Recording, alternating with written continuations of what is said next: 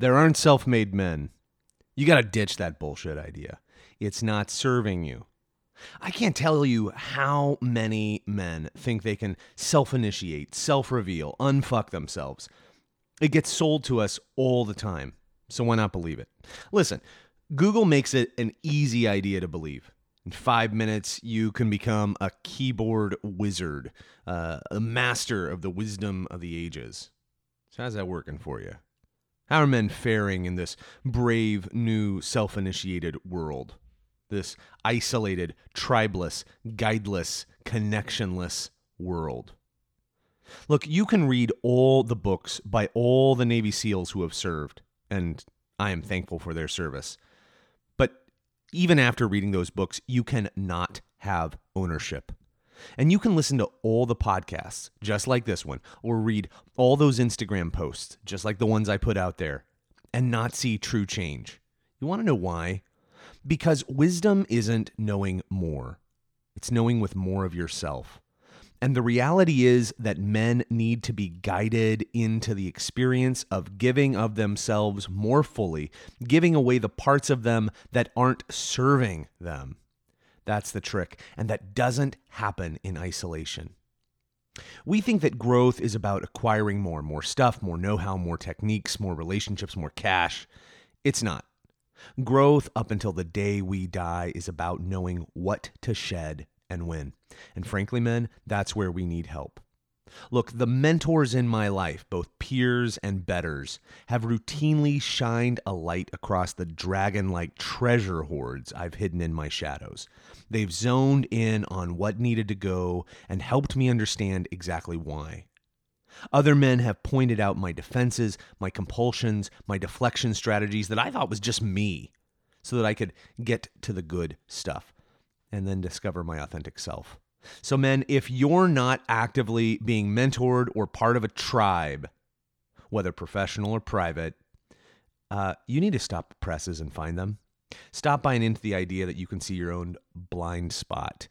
Today, I have on my podcast, Travis Streb, a guide and disruptive thinking partner and executive coach and a men's group facilitator. He is the host of the Men at Work podcast, and we talk about what it means to have tribe in your life, what it means to have a band of brothers who are willing to go there with you. You won't want to miss it, but first, this is Last Man Standing.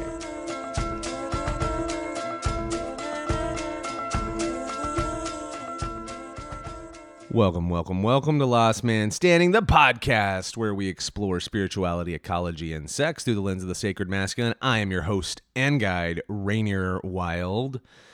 Cool things coming down the pike. I'm about to launch a podcast for other coaches with my good friend and brother-in-arms, Ryan Sharp. He's a coach and just an amazing human being. He's been an entrepreneur across the years, and really excited to launch that with him and really begin to talk about directly the issues that are related to other coaches, both their practice, but also the personal life. I mean, it is amazing what happens when, if you consider this, that most coaches market to themselves, right? If you're a 35-year-old woman who's been through hell and back, guess who your clients are? 35-year-old to 45-year-old women who have been to hell and back. And so you're sitting with yourself. You're listening to yourself. You're listening to your own problems, and you're hearing them work them out. Tell me that does not bring up stuff for you. Of course it does. And most coaching programs really don't touch that. In fact, most coaches for coaches don't touch that. They may tell you how to, make your first client, how to land clients, but that's where it stops. So much of coaching kind of comes from that executive world. They're not necessarily tapped into the heart of coaching. And that's what I'm interested in. And I want to help work with coaches, not just for tactics, not just for strategies. Those are important, and we will absolutely touch on those. You need to know things like how to set boundaries. You need to know things like how to be your authentic self and how to use that as a stylistic strategy in interacting with your clients. However, the thing that I'm really interested in is what is going on inside of you and how can you use your client's transformation to spur your own transformational work. So look out for that podcast coming soon. I'll let you know all about it as it rolls down the pike. Also going to be speaking at some conferences this summer. I'll let you know all about that as the details emerge. Setting up some conferences also. Talking about bringing workshops for men, how to design and experience tribe with other men, bands of brothers, and we're coming to a town near you. We are bringing men's tribes to your location. I'm not talking about a namby-pamby, sit around and talk about your feelings circle. That's great, but that's not actually what I'm interested in. What I'm interested in is something on the ground, something that actually compels us and drives us and motivates us. Tribe. Hey, you're going to actually hear Travis and I talk about that today. I'm super excited to unroll this podcast because I think we get into some really interesting terrain. You know, a man asked me a couple of days ago how he could connect with me and the work that I was doing. And I think the truth is that there are times when a man realizes he works hard as fuck at a job he doesn't care about, to pay for bills he doesn't make, and for kids that he doesn't know, and a spouse he really doesn't even connect with. And he realizes that the life he is living is not one of adventure. It's not one of meaning or purpose. He's lost himself somewhere along the way. He may have climbed that ladder of success, but he's discovered that it's been up against the wrong wall. He's a man in need. So I'm a teacher, I'm a men's wholeness guide, I'm a group facilitator, I'm a podcaster, I'm a writer, and I work with men to confidently live the life they should have. Sometimes this means goal setting and holding them accountable, but more often than not, it means helping them deconstruct how they've gotten to where they are and who they've become. And from that place, I help a man locate his sense of deep identity, discover his true purpose, and build his tribe. You know, the primary way I do this is I use a tool, a transformational tool I call initiation. I draw on not only years of anthropological and psychological work, but also the transformational technologies that I've seen work in my own life and in others. It's an intensive 6-week journey that is designed to catalyze growth, and I use every available tool I have to do so. We spend hours together over Zoom, which allows us to do this from anywhere in the world. We spend a hell of a lot of time together, and you also receive daily correspondence and assignments to help clarify your life. After a man goes through that journey, we may continue to work together and mentor him around relationships, spiritual practice, and performance mastery. But that mainly depends on what your actual goals are and what you need to accomplish in the world, as well as how it sits with me and my interests. The reality is it's a carefully chosen undertaking. But if you're a man who needs to chart a new course in life, I want you to go to the link evolvingwild.live. Click Work With Me and select Initiate. I'll carry you from there. I really want to pursue this together. Men, I'm going to be coming back to you next week, and we're going to be talking more about mindfulness. That's right. I'm going to be continuing on that dialogue. I think it's really important to continue talking about. Hey, I want to hear from you. DM me, email me, reach out and contact me. It's your voice that matters. And that's the honest to God truth. I got in this to work with you, and that is what I continue to do day in and day out. Thank you so much for allowing me to do that. I think that's it. I think that's all I have to say. So without further ado, I present to you Last Man Standing. This is Travis Streb. Maybe you could tell me what you think is going on. You're here because you know something. What you know you can't explain, but you feel it. You felt it your entire life. The world ain't all sunshine and rainbows. It's a very mean and nasty place, and I don't care how tough you are, it will beat you to your knees and keep you there permanently if you let it. This life's hard, man, but it's harder if you're stupid. I've been around, you know. There was a time I could see, and I have seen, but there is nothing like the sight of an amputated spirit. But it ain't about how hard you hit.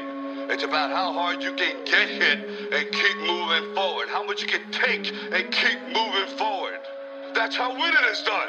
Today, woo, I've got the style and profile like never before. To be the man, you gotta beat the man, and I'm saying, woo, right here. I'm the man. So I'm here with Travis Streb. Am I saying that right? Yeah, How do you say that? I say Streb. It's tough though because you got double consonants, so it's Travis Streb, and you got two S's. It's toughy.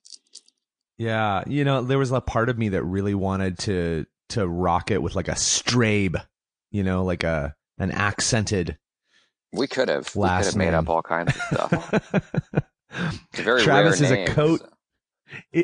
Well, and so I think we're gonna get into your ancestry. That's what we're passionate about here on Last Man Standing. Ancestry. No, I'm just joking. That's Travis is a coach. He's a transformation partner, and he's the host of a podcast, Men at Work. Is that right? I mean, are you the man at work himself? I am a man at work, and yeah, I'm glad I'm at work. It's important to do the work, but yeah, and I was also shocked when I discovered that podcast name was available. I thought, of all the men's podcasts, nobody chose Men at Work. Wasn't that an 80s band? Do you come from a land down under? Isn't that their big song? It is, and but I was worried about submitting the name to iTunes. I'm like, oh, they're gonna not let me because of the Australian band. I had multiple friends send me jokes about my podcast name. But hey, it's a catchy name. People dig it. So. I love it. I absolutely love it. So I first met Travis. Well, I'm not going to share when I first met you, as interesting as that is, but more when I first encountered you. And this is where we're going to like get rolling, because when I first encountered you, we were attending a leadership mastermind summit. I hate the name mastermind groups, by the way. It makes me feel like I'm going to like an evil lair or something like that. Yeah, I'm not a fan. I don't have a great history with mastermind groups, so I prefer. I mean, we can just call us what it was. It was a men's weekend.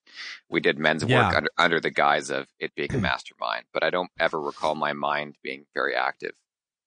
No, I wasn't mastering my mind, but however, on the lead into it, we were working in an Excel spreadsheet where we were sharing, like what we were going to bring, like teachings, camping gear, beverages.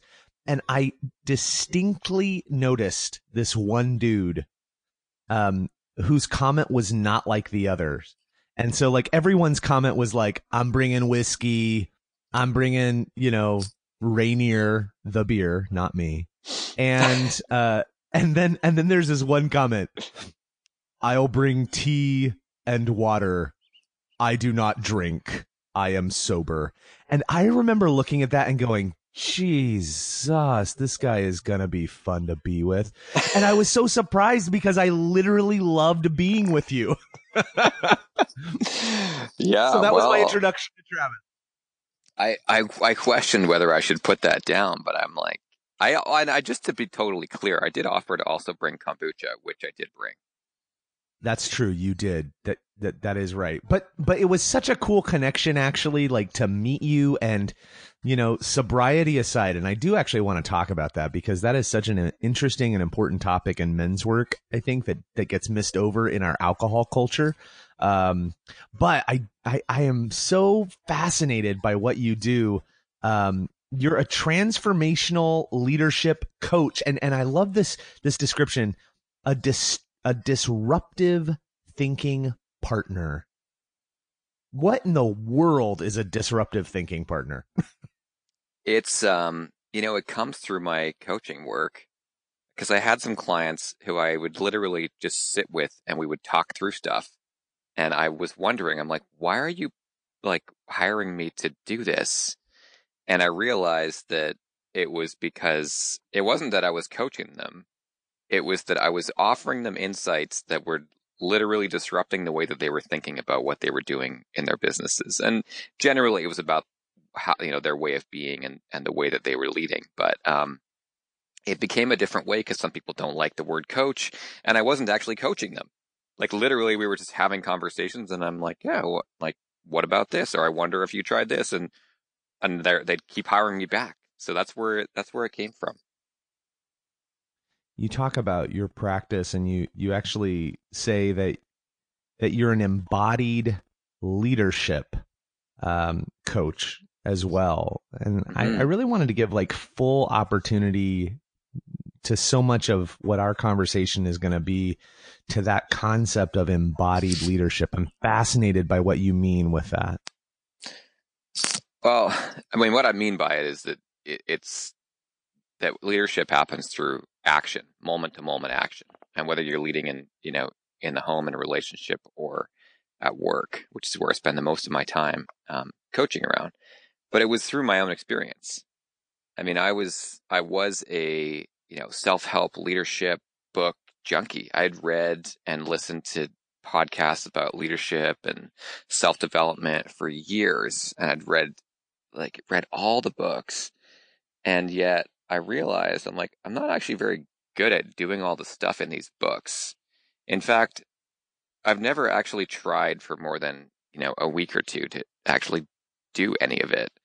And then in my coaching work, I realized that most of the clients, and especially men, were the same. Like I had done what they were doing, which is intellectualized leadership, which is an ethereal concept, without actually making it real through my body, through my actions. And so I really changed the way that I coach, and now I'm focusing exclusively on, okay, what are you doing moment to moment, day to day to embody leadership? And there's tons of room for theory. I'm not saying we don't need leadership theory. It's just not my area of expertise, and not an area that it's not the area that I think needs the most attention for the clients I tend to work with. And you work a lot with men, is that right? Yeah, that's at least I got kind of 90% of my client base is men. Would you say that men in particular in this culture are disembodied?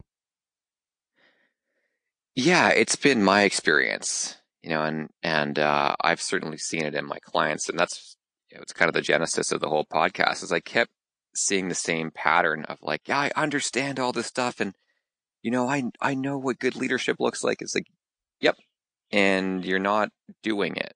Like you're thinking about it as opposed to doing it. It lives inside your head as a concept. You've been to all the courses, you've read all the books, just like I had, and you're not able to make it real.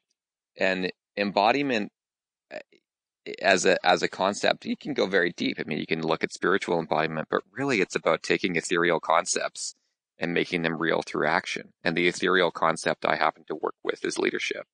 And so it's about really questioning, are you really embodying the things that you would like to? Or are your actions reflective of how you would like to be in this world? And if they're not, how can we better align them? I mean, yeah, you're going to have mistakes, and there's times where it's not going to work out. But most of the time, I think for a lot of people, it exists in their head only. So they feel or they think they're doing all these things. And the reality is that they're just not, or they're not amplifying it enough, or there's something missing. And usually it's embodiment. I'm thinking of another word that might be a little more obscure to many, many people, but in one faith tradition, which I think is probably the predominant Western faith tradition of Judeo-Christianity, there's this word incarnate or incarnate. And that's another word for embodiment, right? And I love actually the etymology of that word incarnate. Carne, like carne asada, like meat. It literally is getting into the meat, It's your meat, the flesh and blood of it is on display. And I think that's what embodiment is all about. And I can't help but think you're absolutely right. Not only with leadership, but I deal with men often in relationships and then in their own just in their own sense of purpose. And what I experience from them is, yeah, they seriously know themselves inside and out. They have all the great theories. They know all the books. They've done all the Google wisdoming possible, but they are totally clueless when it comes to actually living it out. And I don't mean clueless in terms of an intellectual sense, but literally they don't have the practical experience of incarnating or embodying these things. Yeah, there's that. And I don't know if they get the feedback that they need. And so whether it's in relationship or in the workplace, the feedback is often really, really weak. So for instance, somebody might not be coming across the way they want to come across or really embodying this idea that they want to be an open, heart-connected leader.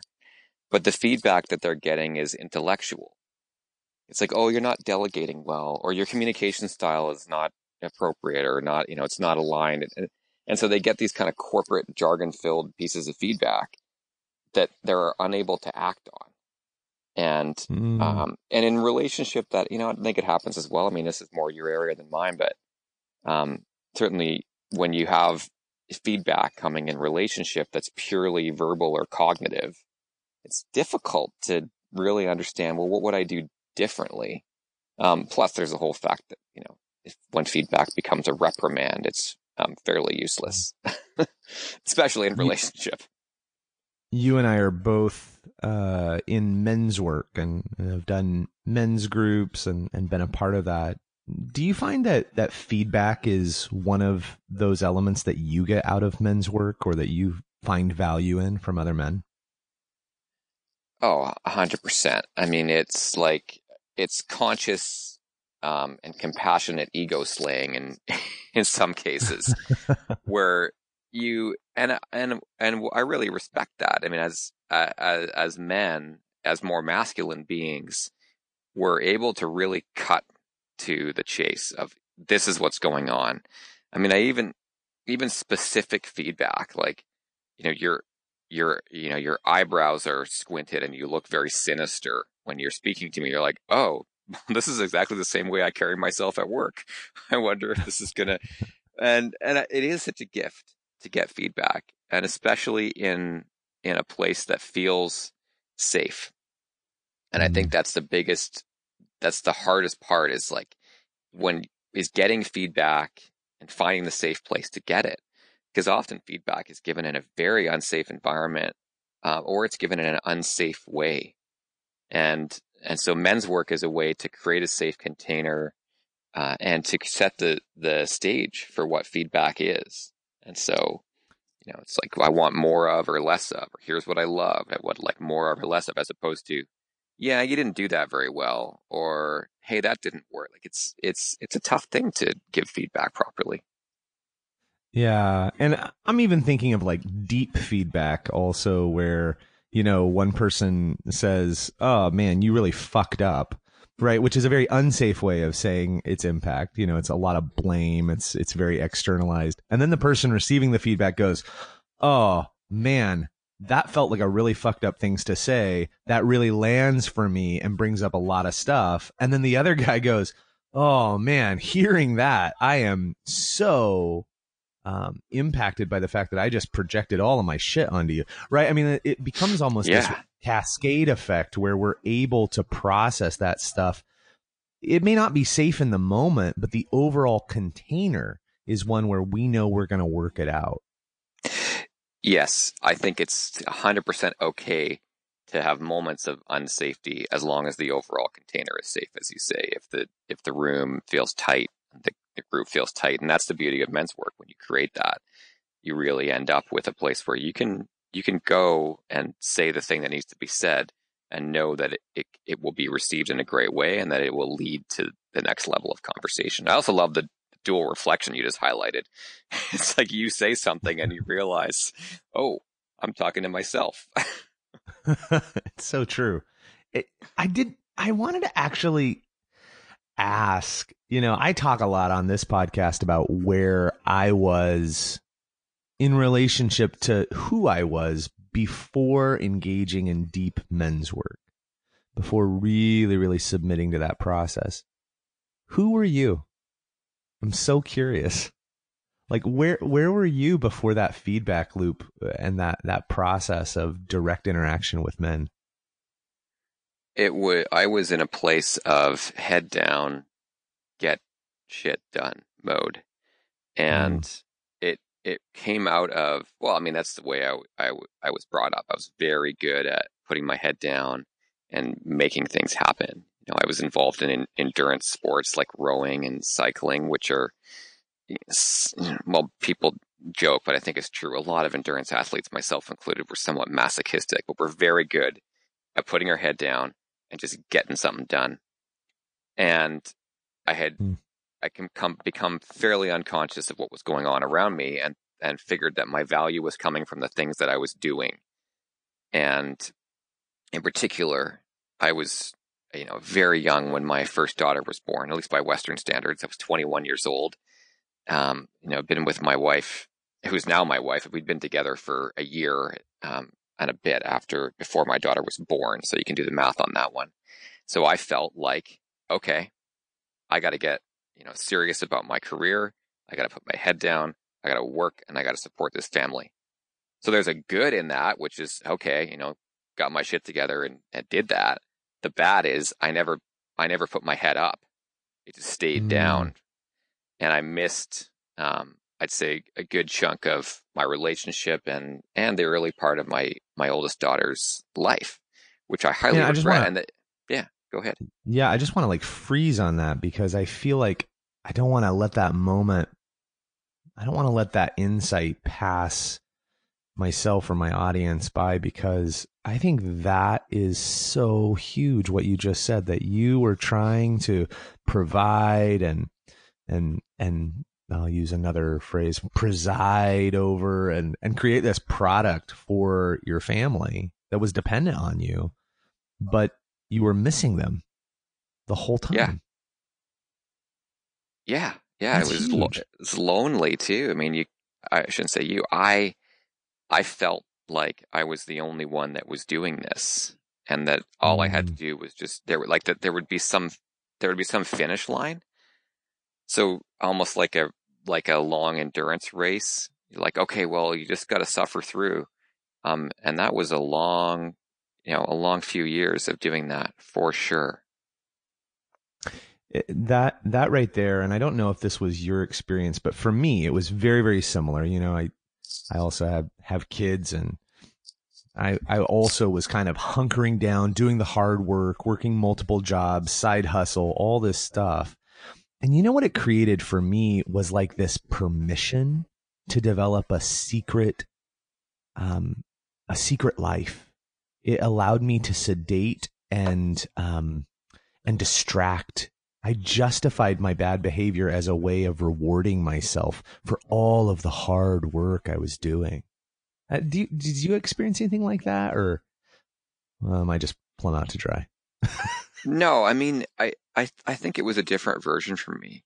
For me, it was more like it gave me permission to feel like I needed a break, and a break from feeling anything. So, like the head down thing was a version of numbing. So if I worked hard, I could avoid feeling the things that I was supposed to feel, which at the time were fear.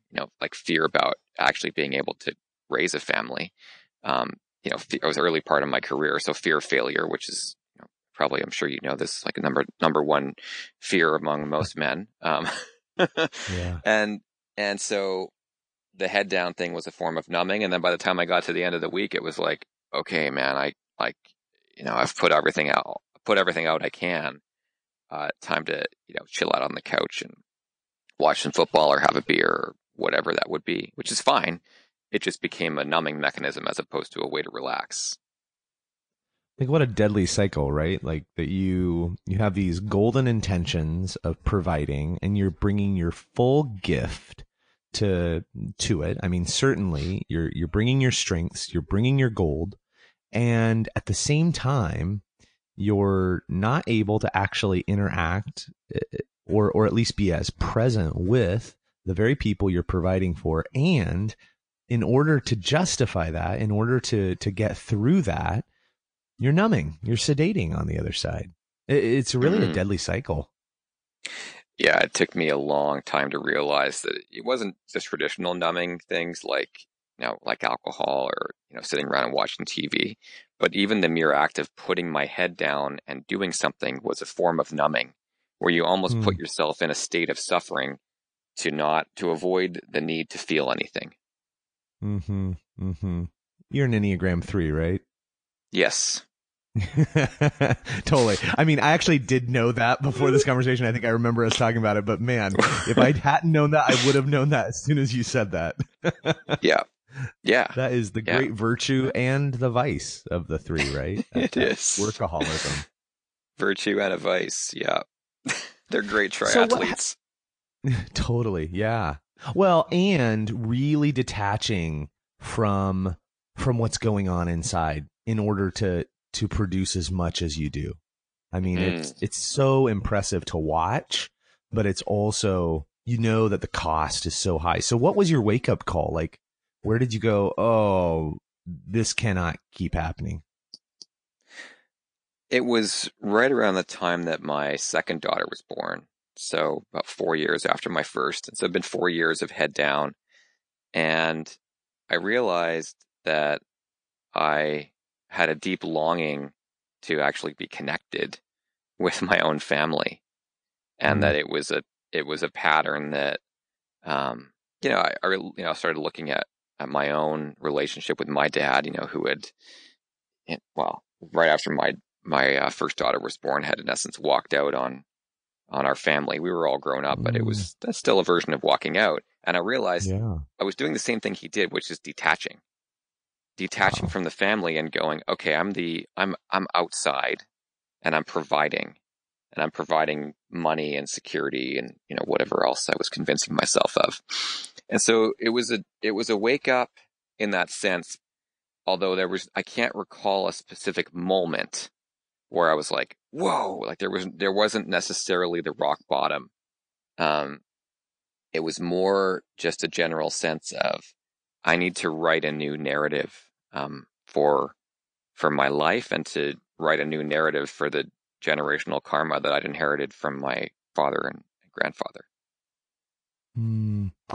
Yeah, I mean, it sounds like you started to view these long-standing patterns and going, I'm not sure if I want to repeat that in my life. In fact, I don't want to repeat that in my life. Yeah, like it was knowing I don't want to repeat that in my life. And that led me into a lot more personal work and into men's work and into a deeper discovery of what the value of a man actually is in society and work and in a family. When a lot of men come into men's work, and I say a lot of men, again, this is from my experience and the experience of others who have had that same kind of trajectory. One of the things that I find happens is that we're isolated, we're lonely. We haven't actually had the amount of male input that we could have wished. Did you find that kind of growing up or as you had gotten older and matured, that you had the amount of male interaction that you would have wished for? The amount was fine. It was the quality of it that was missing. And so I spent a lot of time playing sports. That was my thing growing up. And so I was constantly surrounded by other boys and other young men. And it was more about what's below the surface.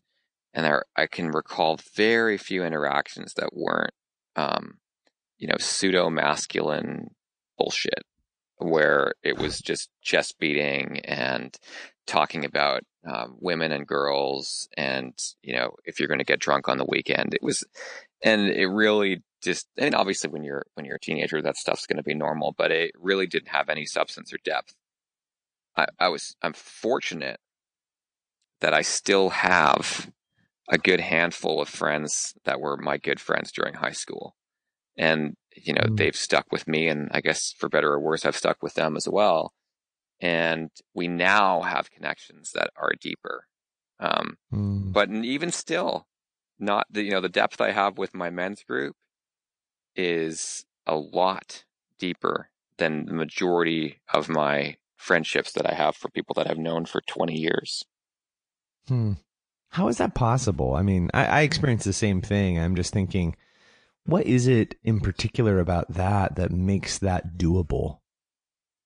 We've got these long-standing relationships. Why don't we take them deeper ever, you think?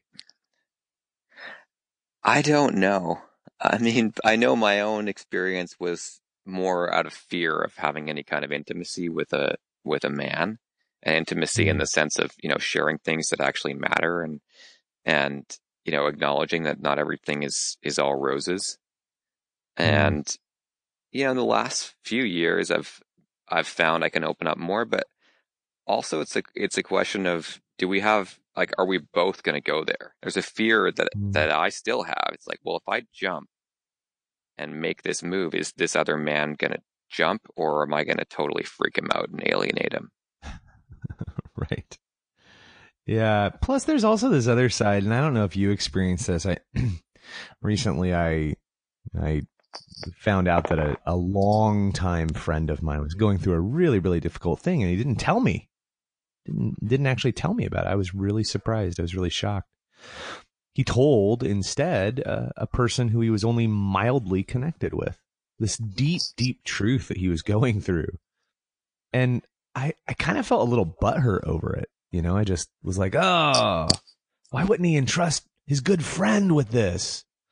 And then it kind of occurred to me, sometimes it's easier to actually entrust these deep realities to people, who we don't have water under the bridge with. Yeah, they're relational. You don't have the relational patterns either that you have to break in order to bring that stuff up. And I've had very similar experiences where I hear about something that's very third hand, or a guy will casually mention that he's having some relationship problems, and it's like at the end of a 2-hour chat or a hangout in the sauna, and it's at that point we're both leaving to go our separate ways, and you're like, oh, okay, I guess that wasn't the thing that this person wanted to share with me. And whether it's because I'm not trustable or we don't want to break the relational code, I think it's more about the relationship has patterns. We're friends, we ride bikes, we drink beer, we hang out. Let's not talk about feelings or relationships. I love what you share on your website, and what we've actually talked about with the Embodied Men's Group that you're innovating there in Vancouver, BC, and that area. And you talk about learning and growing through action. And I think we've both had enough exposure to men's groups that I sometimes call them masturbatory, because there's just a lot of motion but not much movement. There's a lot of emotions and rules and kind of heavy-handed infrastructures, and that's fine, that's fine. But what does it mean to grow through action as opposed to simply talk? Well, again, this is just a reflection of my experience. Is I spend a lot of time in the talk area of men's work and personal development, where it's a lot of talking, writing, highly structured, and it works, but it's slow. And when I discovered embodied men's work, so the lineage of David Data and my teacher John Wineland, and when I experienced that for the first time and saw what you can get out of embodied men's work and how fast that change happens for me, I was sold. And so I actually believe that for some men, talking it out, writing it out, and those that type of process, as you call it, the masturbatory, whatever it is, it works really well. And so I have zero judgment about any of that. What I No. know, though, is for me, it doesn't work. And I suspect that there are other men out there that really, I know there are other men out there that embodiment and embodied men's work is the way for them to grow. Yeah, and this actually makes me think of a conversation that you and I had at the retreat that we went on. And you led a portion of the retreat that focused on Kundalini yoga. And I don't think you're like a trainer. I don't think you do classes or anything, but you certainly had experienced it and you were experienced in it, and you led us through these elements, and it was really fascinating. You said something that kind of blew my mind. You said, I had to lead you through an hour of physical exertion just to get you to 10 minutes of meditation. What do you mean by that? That is so fascinating to talk about. And I think it ties into what we're referencing here. It's true for me. It's true for a lot of men. Like the idea of, I'm just going to sit here and, put my hands in Gyan Mudra and meditate, like the picture on, all the meditation apps, and I'm going to experience bliss.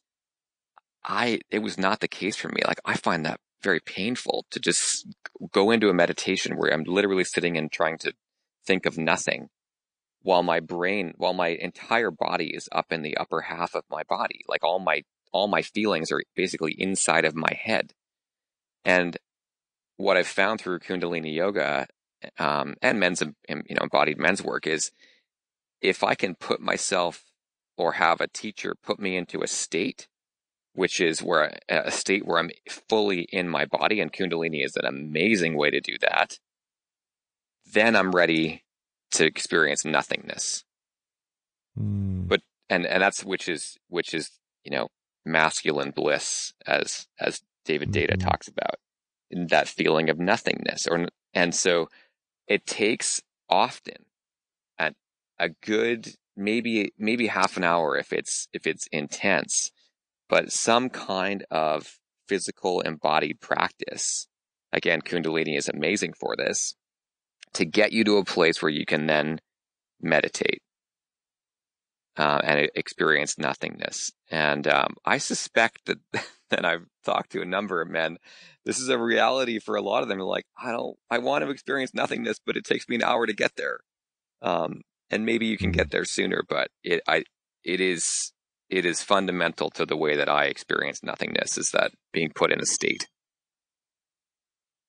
Yeah, this sort of reminds me of the dialogue that one of my creative collaborators, Drew, and I had very, very early on as we were starting the men's work that we do here in this area. And I was so eager just to get on with it. I wanted to start.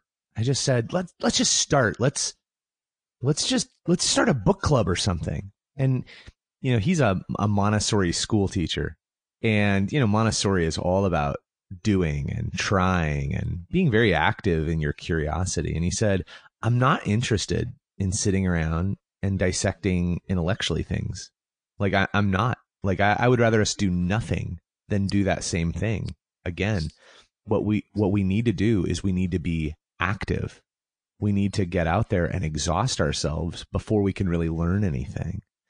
And that concept for me is just so important. I think I connected that when you led us through that yogic practice.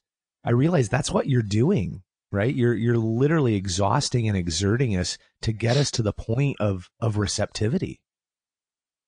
Yeah, I mean, it's like waking up our bodies, and that's the thing. I mean, whatever you do to get there. I mean, Kundalini is so great because the poses that you do are some of them are just so outside the norm, even for an experienced practitioner. You look up a new Kriya and you're like, I'm going to put my hands where? And what am I? And what it does is it forces you to get into your body. Like, there's no way to think your way through, the pose I took you through where you're sitting in Kundalini chair pose and panting like a dog with your tongue hanging out of your mouth. Like, it's going to put you in your body.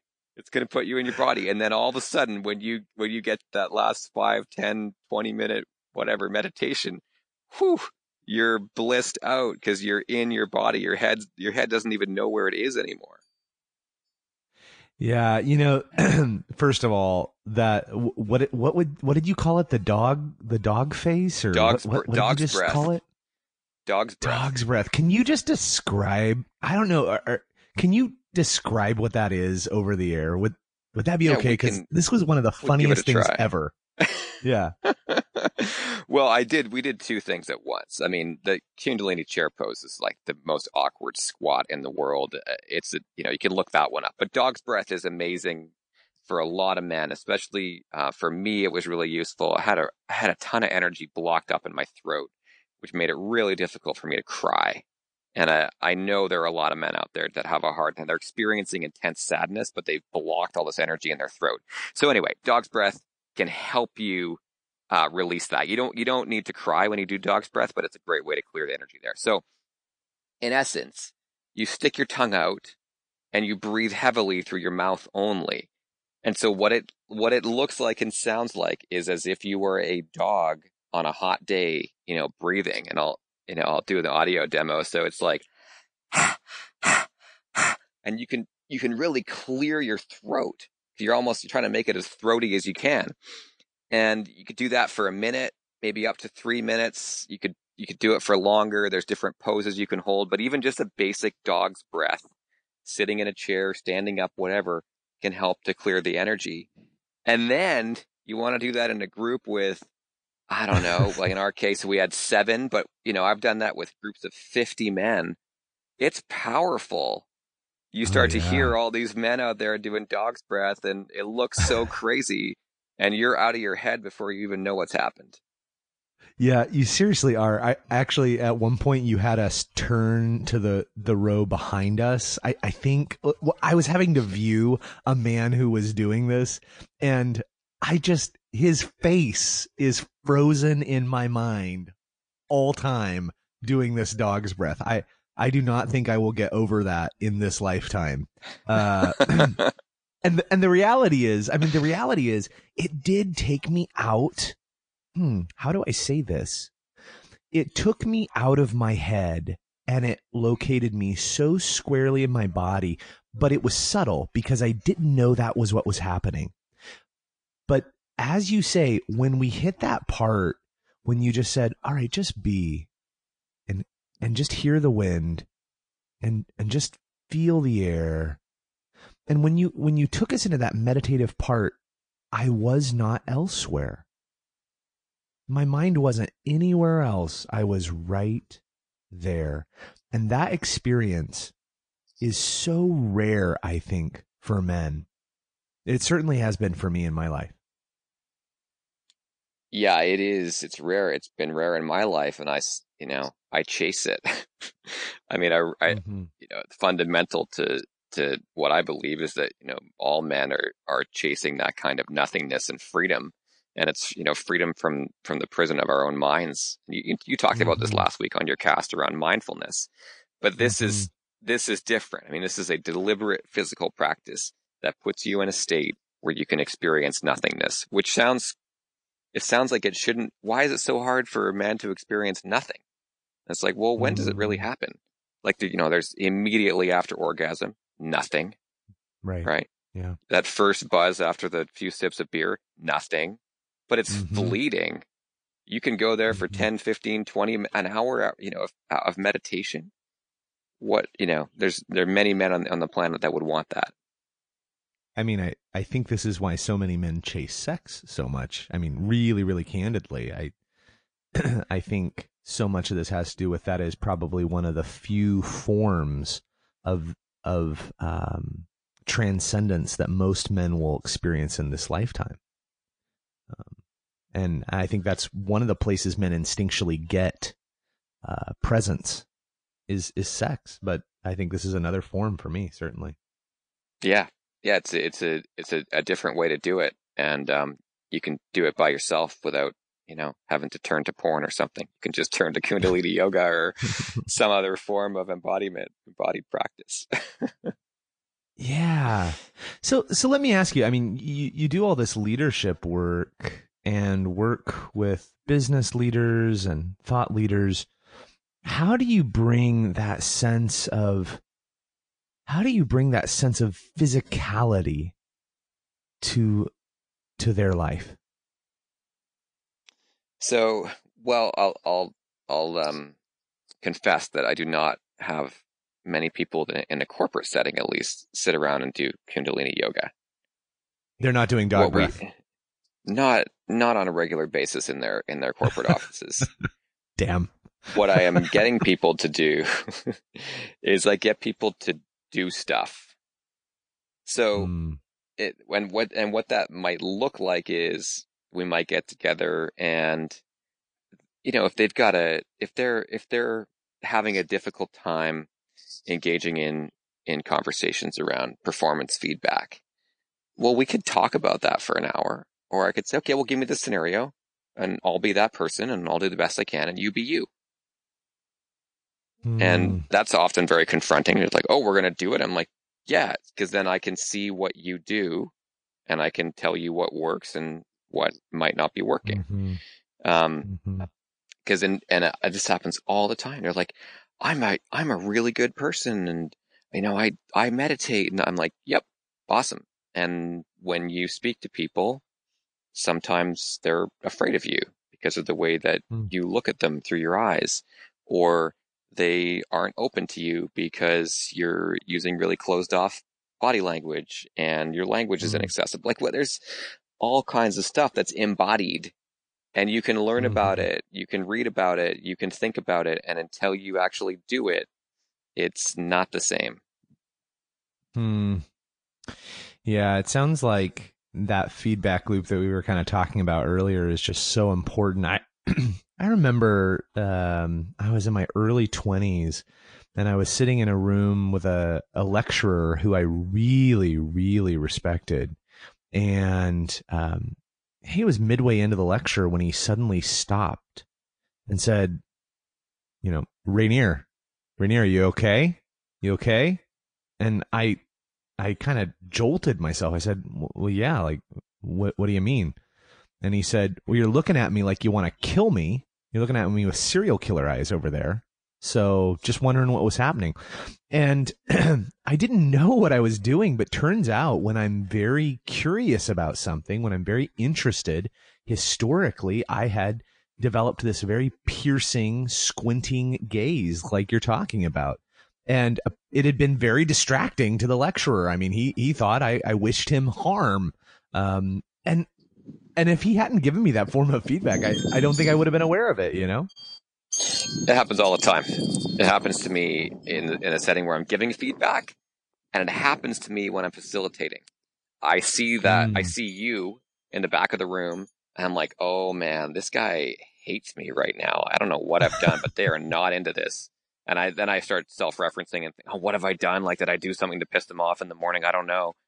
And then the end of the day comes, or lunchtime, and that person inevitably walks up to me and says, I'm loving this session. It's just so interesting. And I'm getting a ton of, I'm like, are you sure? You sure? Like, Tell your face. Yeah. Yeah. And that's tough. I mean, even in men's work, often this, I'm part of John Wineland's, embodied men's group. And when we get together, we do this exercise where we try to find the balance between warrior and lover.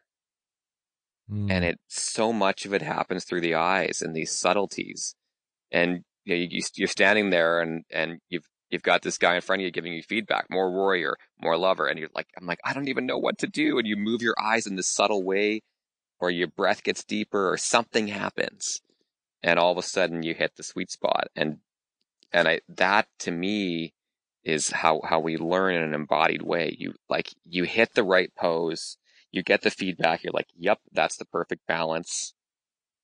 And then all of a sudden you know, like, your body knows what that feels like, as opposed to intellectually, my eyes are this far apart and my breath is deep. No. It's like it gets installed in you almost like a computer program.